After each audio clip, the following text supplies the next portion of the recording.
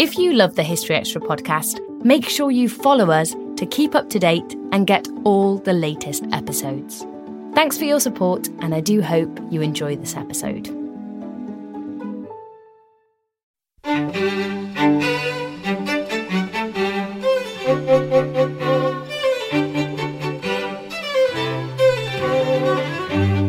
Hello and welcome to the History Extra podcast from BBC History Magazine, Britain's best-selling history magazine.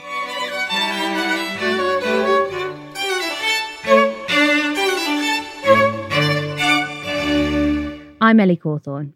You did not want to be convicted of treason in medieval England.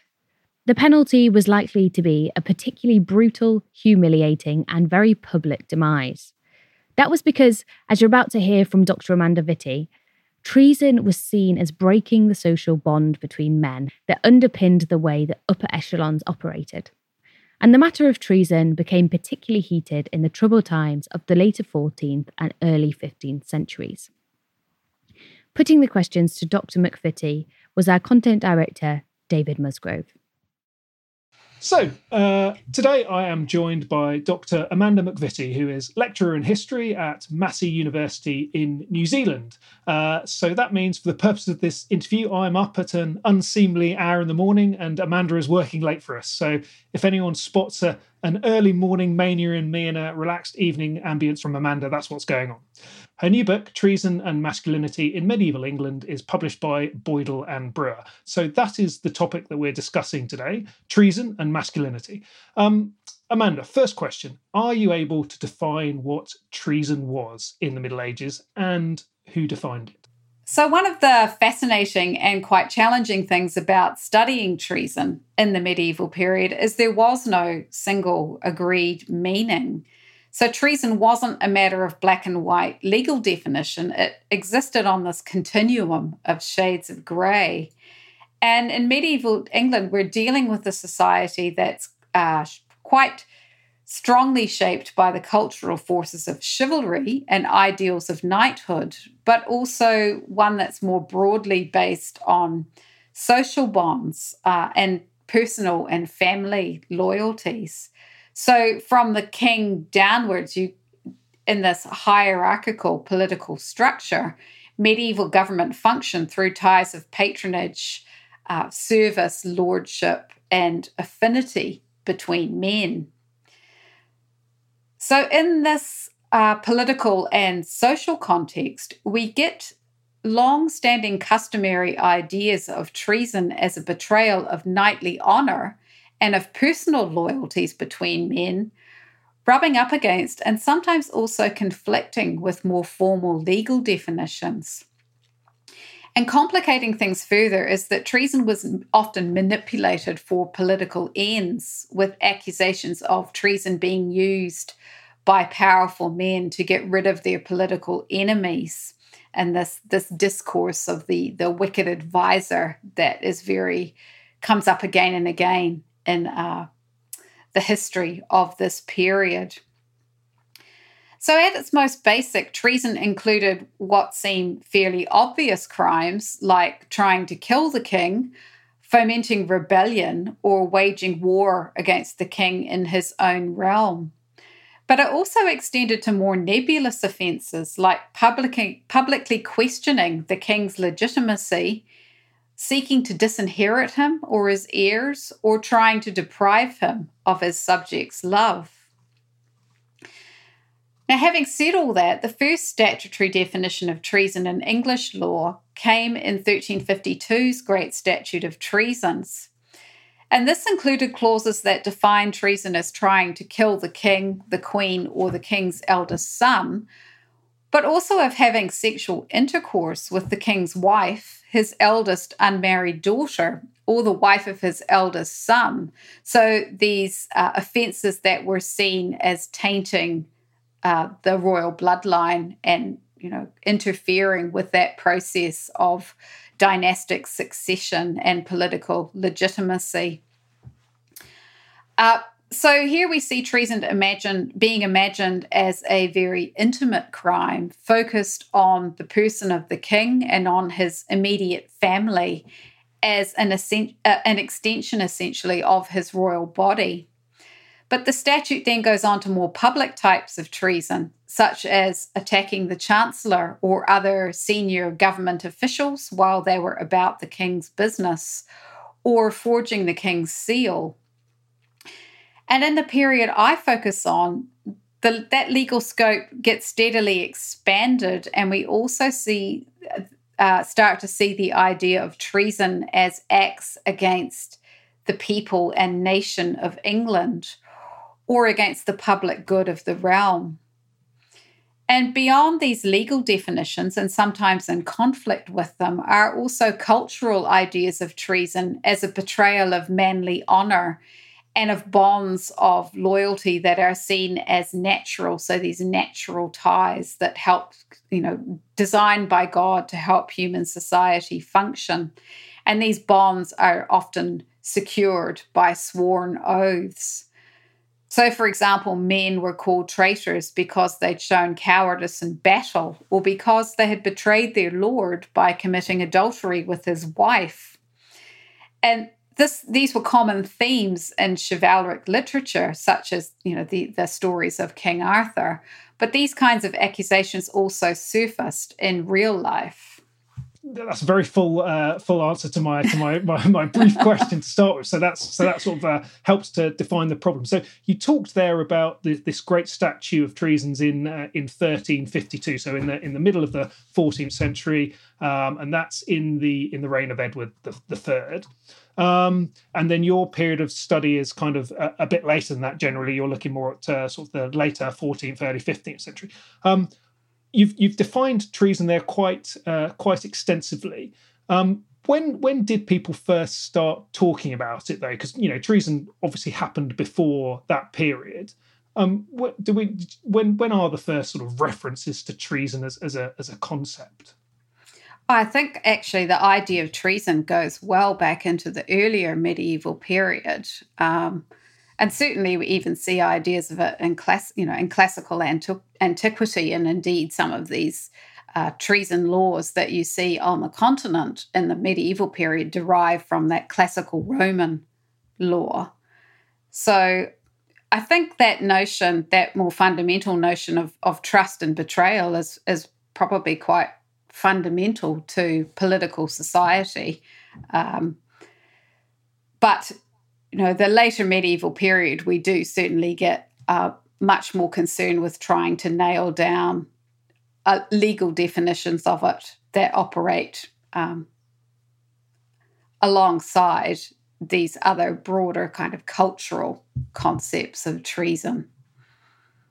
I got it. I see. So it's the legal situation in the 14th century that's perhaps making it more pertinent. So your period, let's say the 1380s through to the 1420s, is that a time when treason and treachery is particularly coming to the fore as a concept, or is it that people are trying to legally clarify it?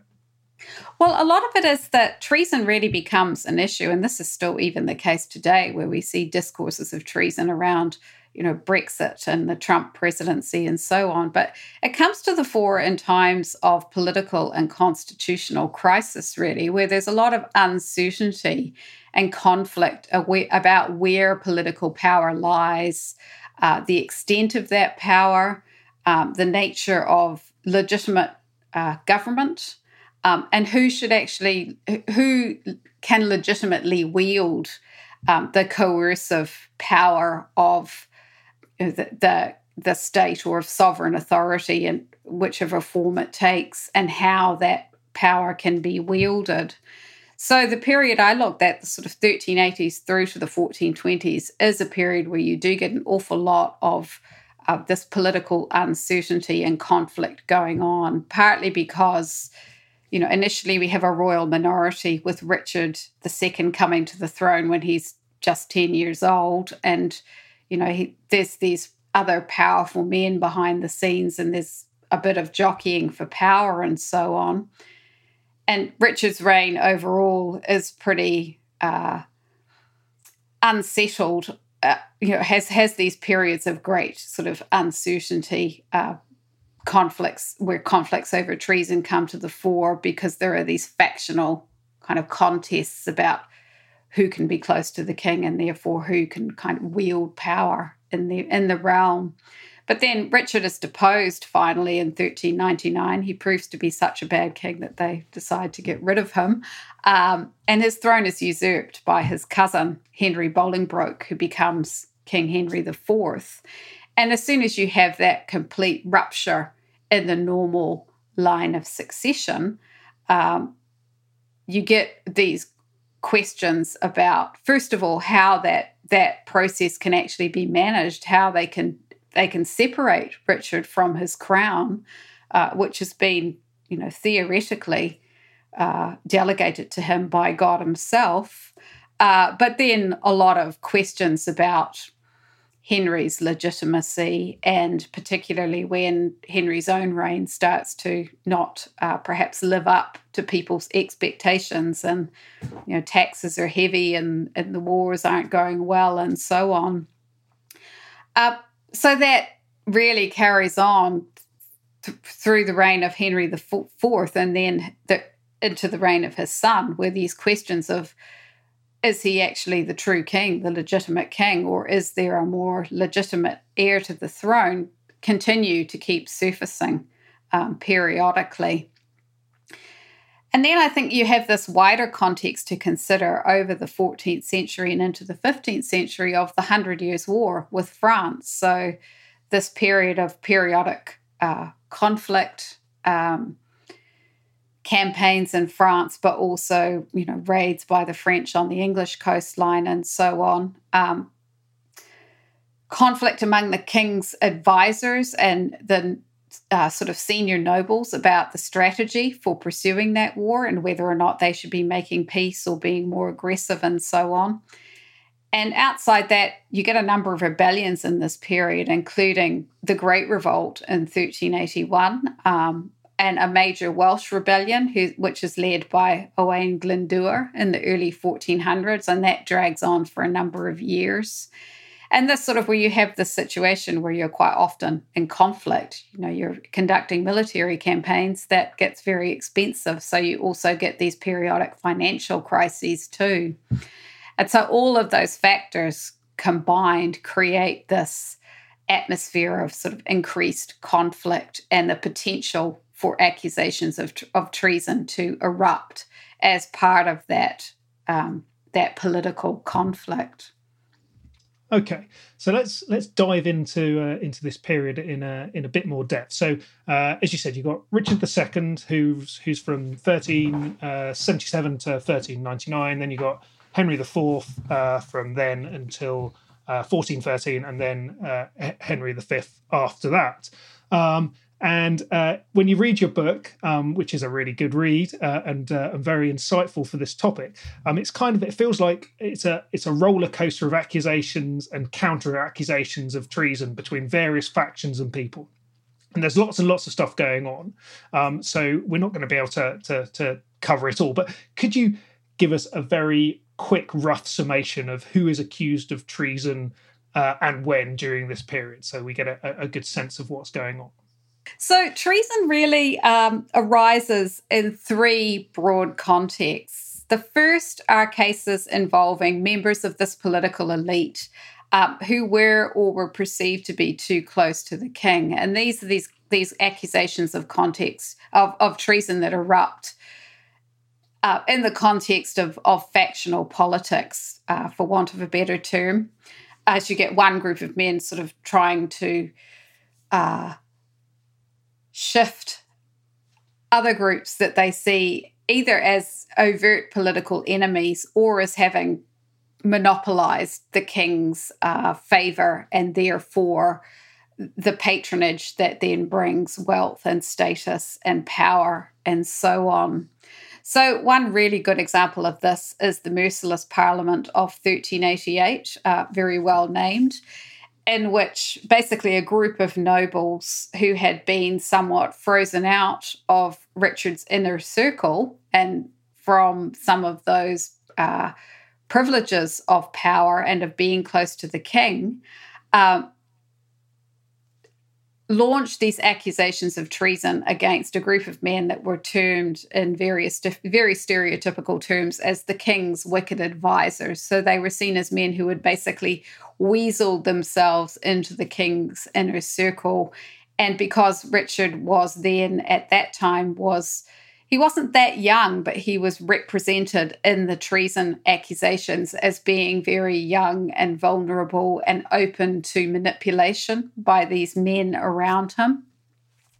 So that there was basically a purge, and a number of these men were, these trials were staged in Parliament, and quite a number of people were executed during the Parliament itself. And then we get a kind of a response to that in 1397 with the Revenge Parliament, when Richard is, ruling in his his full manhood as an adult king, and he basically goes through the process of charging the nobles that had purged his own household and purged his intimates from around him in 1388. So they are in turn charged and convicted of treason. So the men convicted included Richard, Earl of Arundel, who was drawn through London and beheaded, and Richard's own uncle, the Duke of Gloucester, who had actually been already imprisoned in Calais, and he was murdered there, probably on Richard's orders, smothered to death by a feather bed. And then in 1399, with Richard's deposition and the accession of Henry IV, the tables get turned again as Henry then stages these very public trials of or convictions of Richard's most loyal supporters. Although on that occasion, Henry, in the interests of bringing peace to the kingdom and reunifying the political community, didn't actually have any of them executed then, but a number of them went on to attempt a rising against Henry with the intention of restoring Richard to the throne. And during the course of that rising, they were basically killed by mobs. So they were accused of treason by these mobs of people in the various towns where they had fled to, and killed before they could be brought back before the king to be formally convicted and executed. So then you also get the second kind of context where these outbreaks of treason happen is when you get formerly loyal noblemen and knights who, for various reasons, come to oppose the king and sometimes to mount rebellions against him. And we see quite a bit of this in the first decade of Lancastrian rule. So we get supporters like the powerful Percys of Northumberland, who originally backed Henry when he invaded England with his military forces and eventually deposed Richard. But then they later turned against him. Some historians say this was for personal gain, others because they held sincere political principles. So the Percys were themselves circulating a manifesto in which they said that Henry had actually murdered Richard and broken an oath not to seize the throne. And so that by rising against him, they were defending the public good of the realm. And Henry V actually also faced some similar kind of treason from people who had been noblemen who had been relatively close to him. And the third context in which we see treason arising in this period, which is at the other end of the social scale, really. So from these noble plots and factions and counterfactions and so on, we get cases that primarily arise from a new or an increased focus on political dissent under the new Lancastrian regime. And this is where we see a focus much more on the prosecution of treasonous speech. So people saying things like, spreading public rumors that Richard was going to return and reclaim his throne because Henry was not the legitimate king. And these kinds of cases involved very ordinary people, so, servants and artisans and so on. In one case, a man who's described simply as a vagrant who's been wandering from town to town, allegedly spreading the story that, Henry was not the legitimate king at all, and Richard was going to, come back with an army any day and reclaim his throne. And so all his loyal followers should be ready to rise up and support him. So, some of these cases really, really started simply with talk being overheard in taverns or the circulation of rumours, and in other cases with the circulation of written handbills and petitions. And sometimes those petitions actually get sent to foreign courts as well, asking for people like, the King of France to intervene on behalf of Richard II and help him reclaim his throne.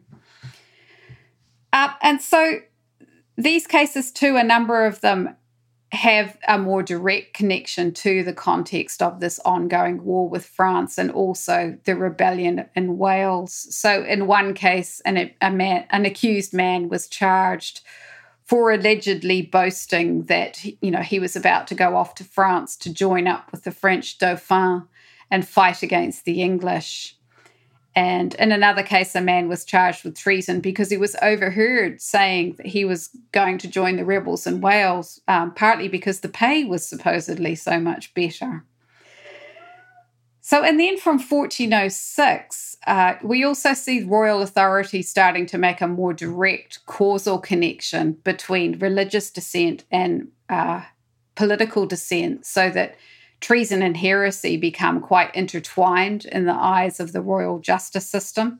And that really reaches a peak in 1414 with a new statute that causally links the Lollard heresy and treason and gives royal authorities a mandate to root out and destroy both religious and political dissenters who are seen as equal threats to the body politic of the realm.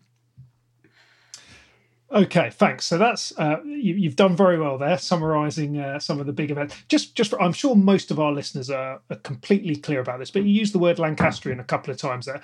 Perhaps you could just clarify completely. So we've got Richard II. He's effectively deposed by Henry IV, and that's what we're talking about here. So just clarify that completely for us, could you? Okay, so Henry IV was Richard's cousin.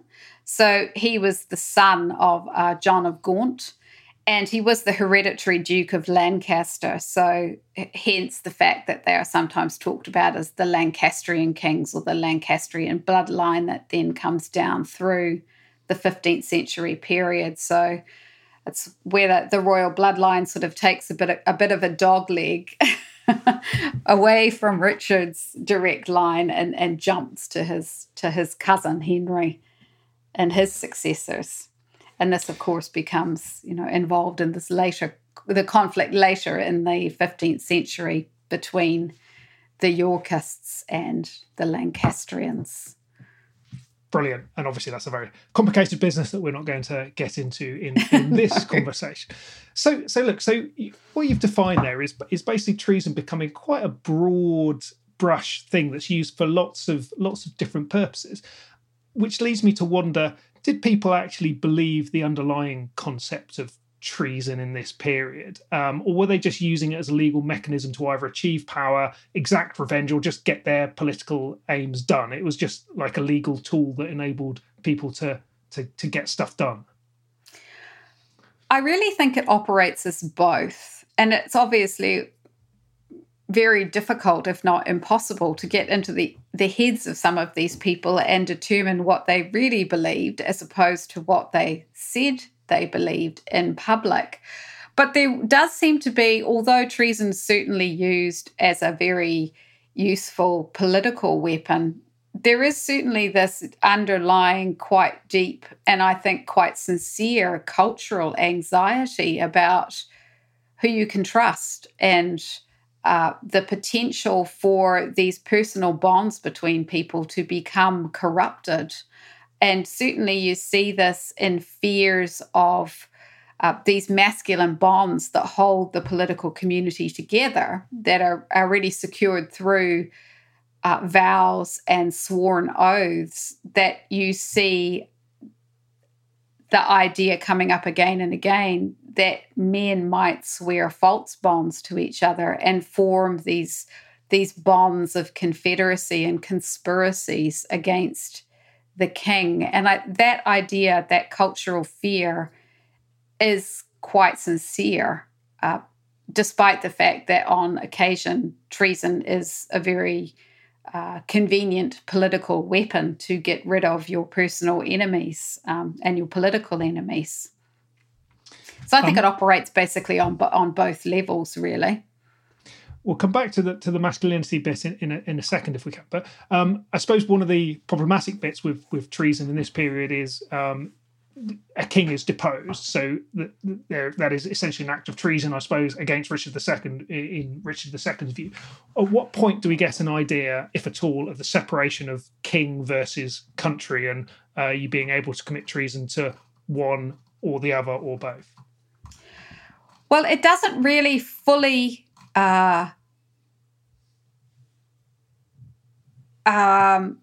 it's not fully defined to that extent in this period, but certainly that idea is coming through. But I think it helps you to get a sense of how medieval people understood the relationship between the king and the realm. And this, to some degree, ties back into my centering of gender, really, in this analysis. So in medieval political thought, the body politic was imagined as a male body, with the king as its head and as male subjects as its working limbs.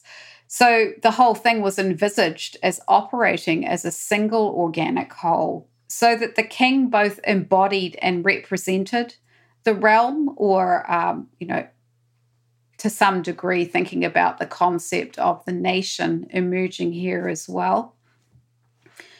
So an individual king had a natural mortal body that would eventually age and die, but kingship was an immortal, as an immortal body would continue. So the trauma of Richard's deposition had shown the difficulties of separating a living king from the body politic of the crown. And as a usurper, Henry IV had to prove his right to hold sovereign power, prove his legitimacy by convincingly joining his own mortal body to this enduring body politic. And one way he did do this was by using charges of treason to construct attacks on himself or defiance of his rule as an attack on the nation of England. And this starts to come out in charges that traitors were planning to destroy the language and laws of England. So these ideas that really symbolize an emerging sense of nationhood as having shared laws and a shared language. But that strategy could really cut both ways. So in a number of cases I examined, accused traitors defended themselves by saying they were being loyal to the crown or to the nation precisely because they were resisting Henry, who they were saying was an illegitimate usurper. So this idea of the king and the nation as entities that were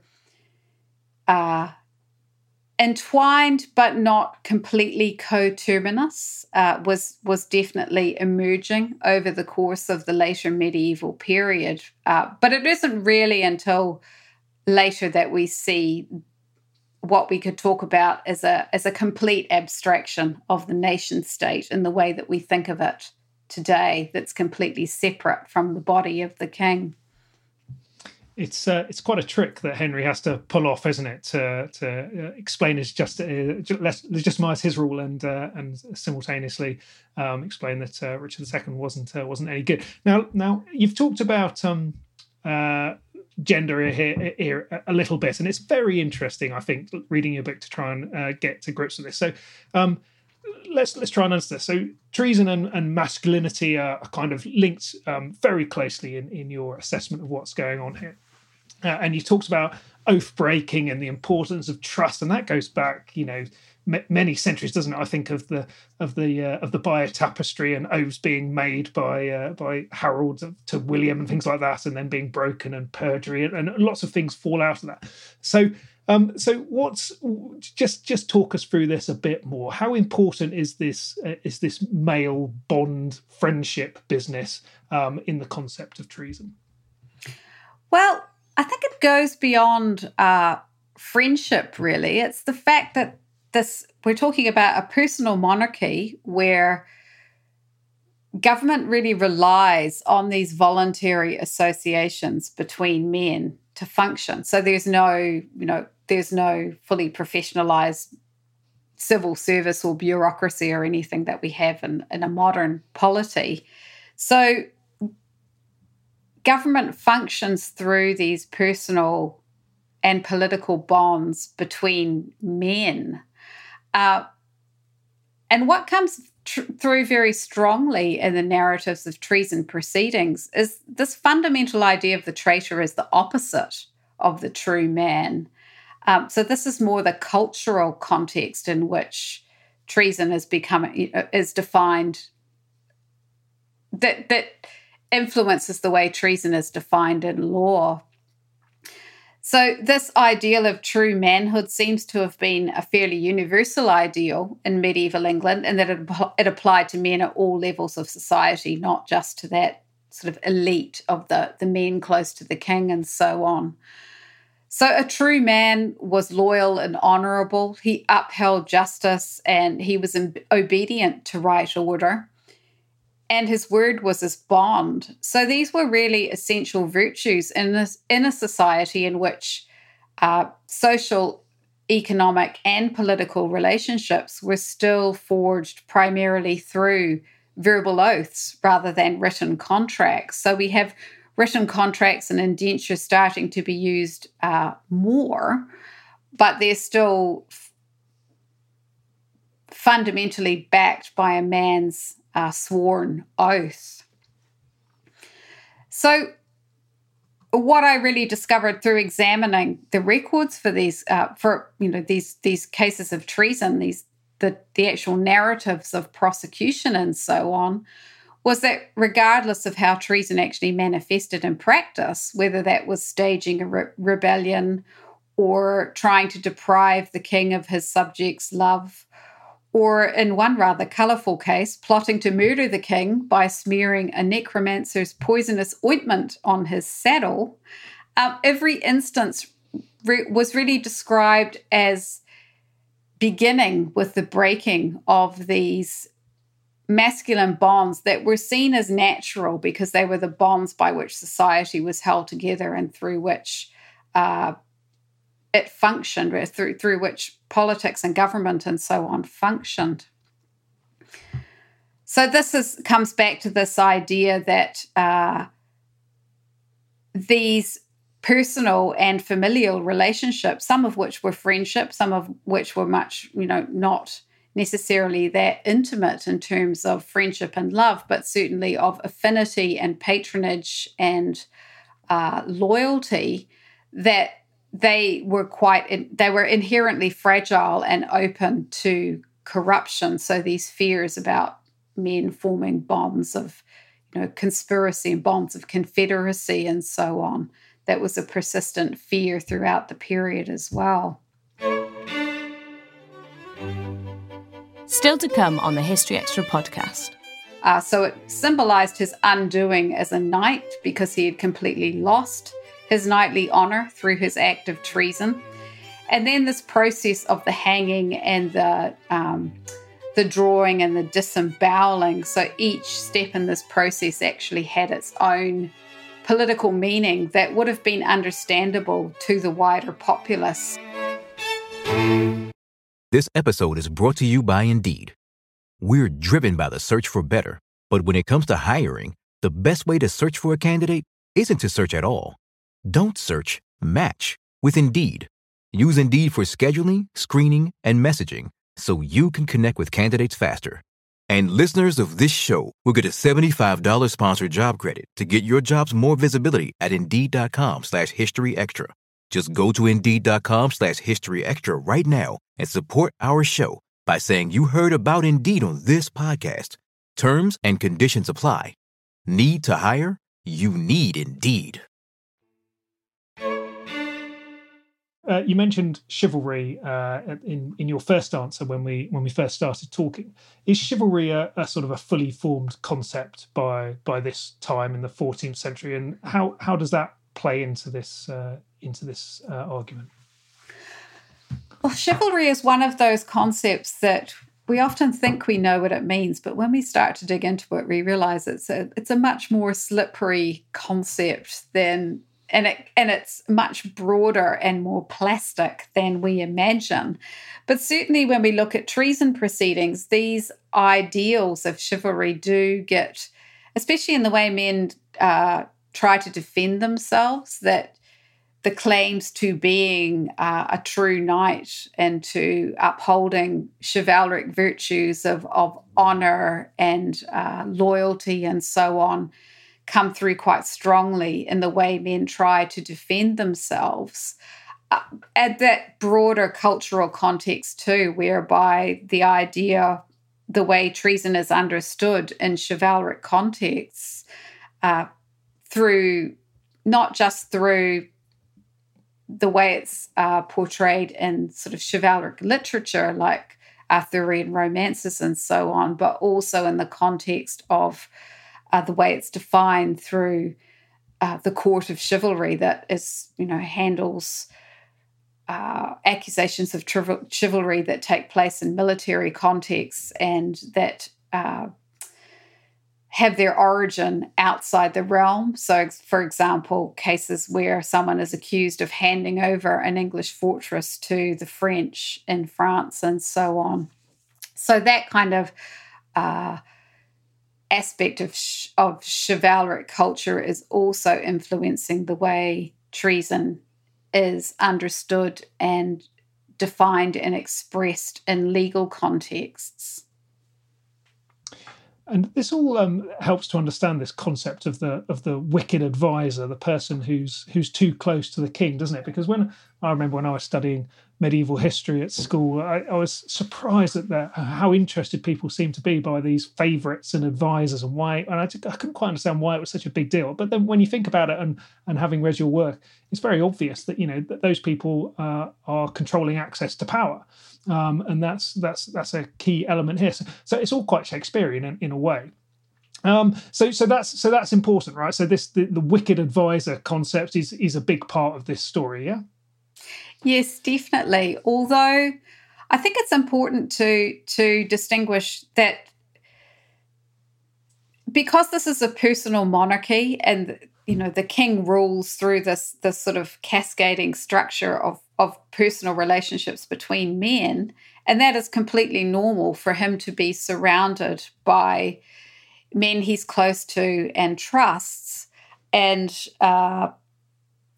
that these men will actually, by having the king's favor, will control patronage and the channels of power and so on.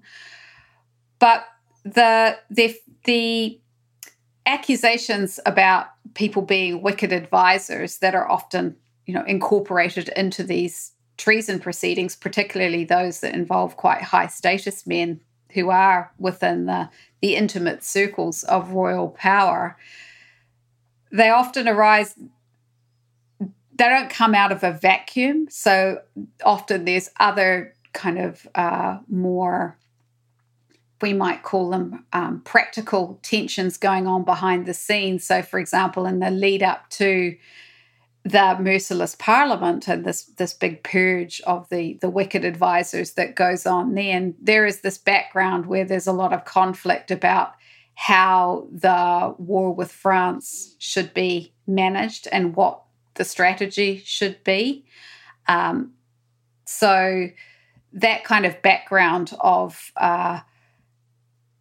sort of military and political tensions that underlie specific military and political and sometimes economic tension, sort of financial crisis and so on, that underlie these accusations of wicked advisors when they arise. But definitely the sense that access to patronage needs to be managed quite carefully to make sure people aren't being too frozen out and too excluded otherwise, especially with these very powerful men who consider themselves to have the natural right to counsel the king and to be part of that inner circle that's deciding matters of policy and military strategy and so on, when they are pushed to the outside by other men who are often described as being less worthy and of lower social status, so kind of social climbers in a sense, who've weaseled their way into the king's inner circle and are claiming positions above their natural station. That's when these accusations really tend to kick off.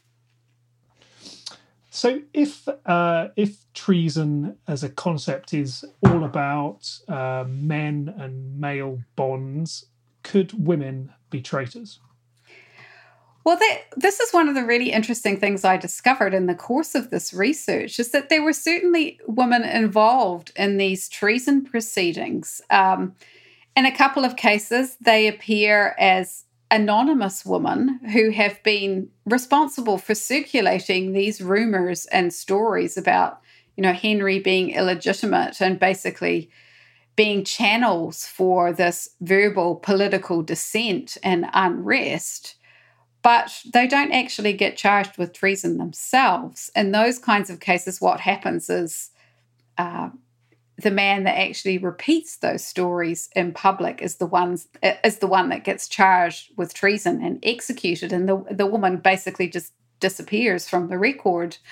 And then in a number of other cases with more high-status women involved in treason plots. So, for example, Maud de Vere, who was the Countess of Oxford, and also Constance Lady Despencer, they actually seem to have masterminded treason plots themselves.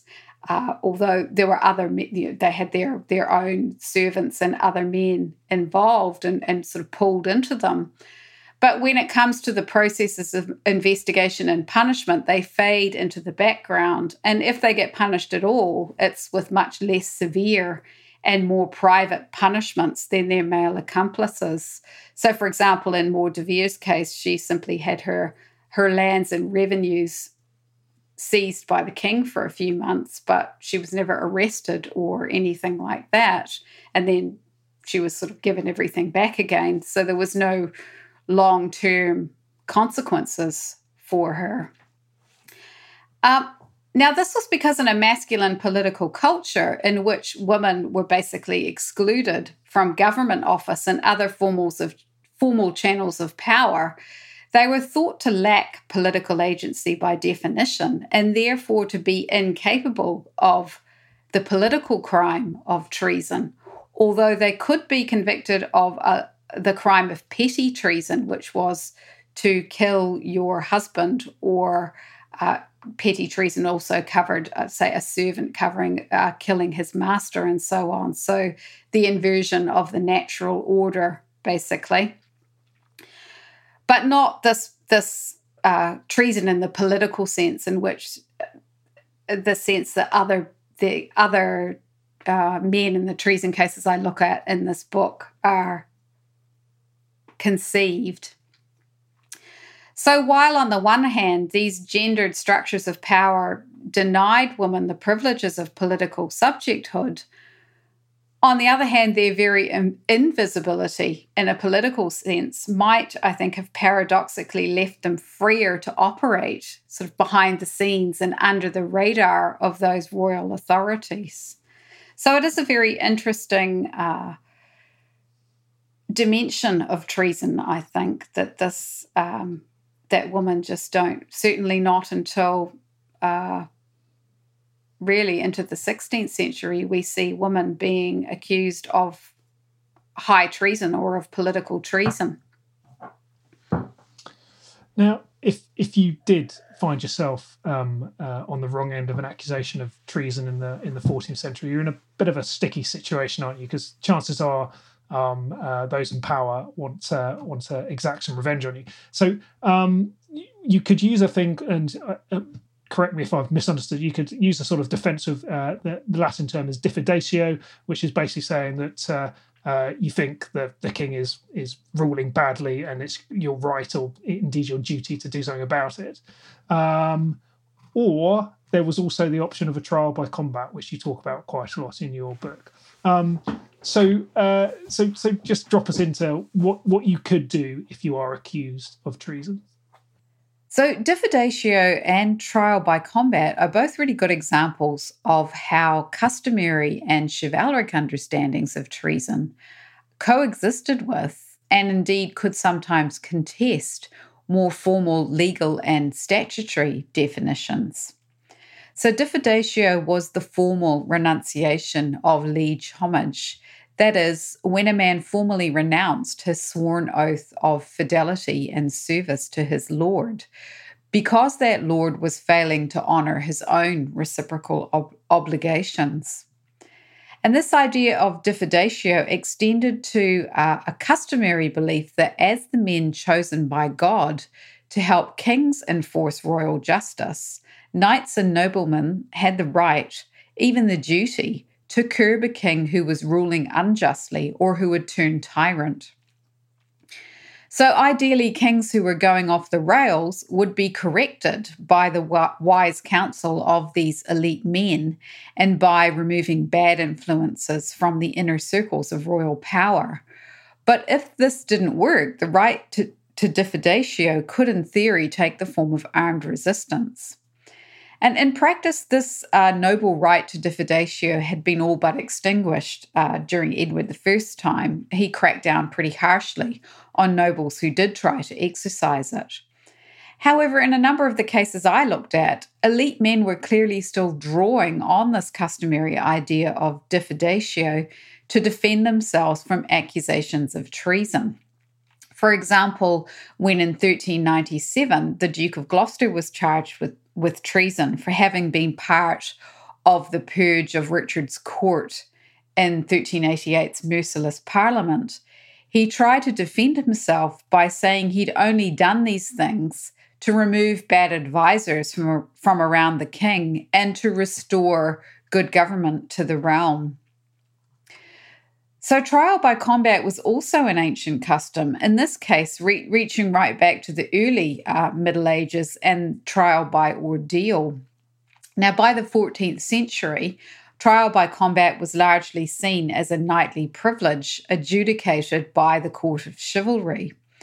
It was used in cases where one man accused another of treason, but there was no independent evidence for whether that accusation was true or false. So the idea was that God would reveal which man was telling the truth through his victory in the combat. The loser, if he survived, would then be immediately executed as a proven traitor. So in a sense, a trial by combat was men's words made flesh, as the truth of what they were saying was tested upon their bodies. And this was quite a ritualized process that started with the traditional throwing of gauntlets. But the centrality of men's words was really symbolized when the accuser's written charges and his opponent's written response to those charges were inserted into their respective gauntlets, and the gauntlets were then twisted together as the resort to trial by combat was declared. It's a pretty risky strategy, though, the trial by combat. It's not very common at all, really. I mean, there are a number of cases in this study that I did look at, but it's probably not going to be your first option. And it wasn't something that was accessible to a lot of people. It was very much, in the sense that I'm looking at it with the court of chivalry and so on, it was very much part of this elite, sort of elite world. Right. So coming towards the end, if you did get yourself convicted of treason, if your defence failed, then you were probably in line for a pretty brutal, public, humiliating end. You talked about that one chap being dragged through the streets on the back of a hurdle, for instance. What sort of demises did people meet, and why were these endings quite so brutal? Well, the process of the ritual around an execution, first of all, it was public to really communicate the message to the entire political community of the nature of this person's complete undoing as a political subject. So the process of drawing, which was being dragged through the streets generally on a hurdle behind a horse. So the idea was really to completely undo the traitor's identity as a political subject and to permanently exclude him from the body politic of the realm through this quite symbolic ritual of degradation and punishment. And if we look at high-status traitors, men like Henry Le Scroop, who was executed during the reign of Henry V, before he was actually dragged through the streets and beheaded, he went through a ritual which was essentially the reverse of the knighting ritual. So his sword belt was stripped from him and his spurs were cut off, were sort of cut off. So it symbolized his undoing as a knight because he had completely lost his knightly honor through his act of treason. And then this process of the hanging and the drawing and the disemboweling. So each step in this process actually had its own political meaning that would have been understandable to the wider populace. So you have, a populace that isn't necessarily literate, but this is a form, the traitor's body serves as a form of political communication, as a kind of text, really. So, for example, disemboweling was because people's evil thoughts were thought to arise from their bowels. So this kind of reflected medieval medical theory about where evil thoughts came from. And, the beheading was the traitor had tried to strike the head from the body politic by killing the king or attacking the king. So his own head was struck off and then his body was divided. And often the body parts were sent to significant locations and posted in very public places where that message could be communicated to everyone. So in Henry Le Scroop's case, his family was very strongly associated with the city of York. So his head, after he was executed, his head was sent to York and posted on the city walls where everyone would see it. And this destruction and dismembering of the body was really a form of complete stripping away of the person's identity and social status and any kind of sense that they had a place as a political subject in the realm, in that body politic. So, summing up, the picture you're painting there is one of like a really unstable, brutal sort of society, very dangerous for people, certainly in the higher echelons of power, to maintain their place and not end up with in a horrible position like you've just described. I suppose, having done all this research, having thought about it, what are the main themes that you bring out from looking at this topic? How does it help us to understand the medieval period more generally from what you've looked at? Well, I think we need to remember that treason is at heart really a constitutional issue. So it's about defining the limits of political power in the realm and where power lies and who can wield it, what makes legitimate political power versus illegitimate power, authority versus power. And by going through this process of defining the traitor's offences and describing the entities against which they have offended, you're actually kind of also defining the wider constitutional structures of the realm. So the relationship between the king and the realm and the king and his subjects and the realm and this emerging idea of the community of the realm and the nation of England and so on. So I think treason is quite an interesting way to get an insight into these broader political questions and concerns, really. And it also helps us understand more about how kingship was embodied, and also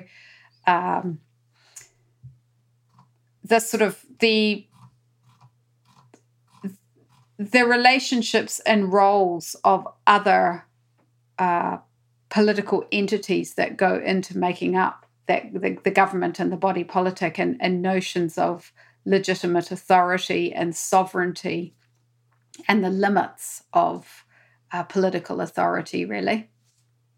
I sort of see this study as contributing to the wider scholarship, both on queenship, so gender and queenship, and also recently some quite excellent studies on kingship and masculinity that really demonstrate we can't fully understand medieval political thought and sort of legal and constitutional history without attention to gender. And I think this is the way sort of more scholarship is starting to go now, where we are starting to recognize that we really need to understand, how these ideas about manhood and kingship intersected and so on, in order to understand how political power was imagined and the limits of political possibility, and to understand why particular political conflicts sort of spun out in the ways that they did, and the particular types of discourses and accusations and so on that were more or less effective in sort of waging both political debate and sort of more full-on political conflicts. So I think it really has some wider implications for the history of kingship, and also understanding different models of political subjecthood as well, and people coming to see themselves as loyal to the king, but also as having these wider loyalties to ideas of the people and the nation of England and so on. That was Dr. Amanda McVitie. Her new book, Treason and Masculinity in Medieval England, is published now by Boydell and Brewer. If you're interested in medieval history, then make sure you sign up for our medieval newsletter at historyextra.com/newsletters. Thanks for listening. This podcast was produced by Ben Hewitt and Jack Bateman.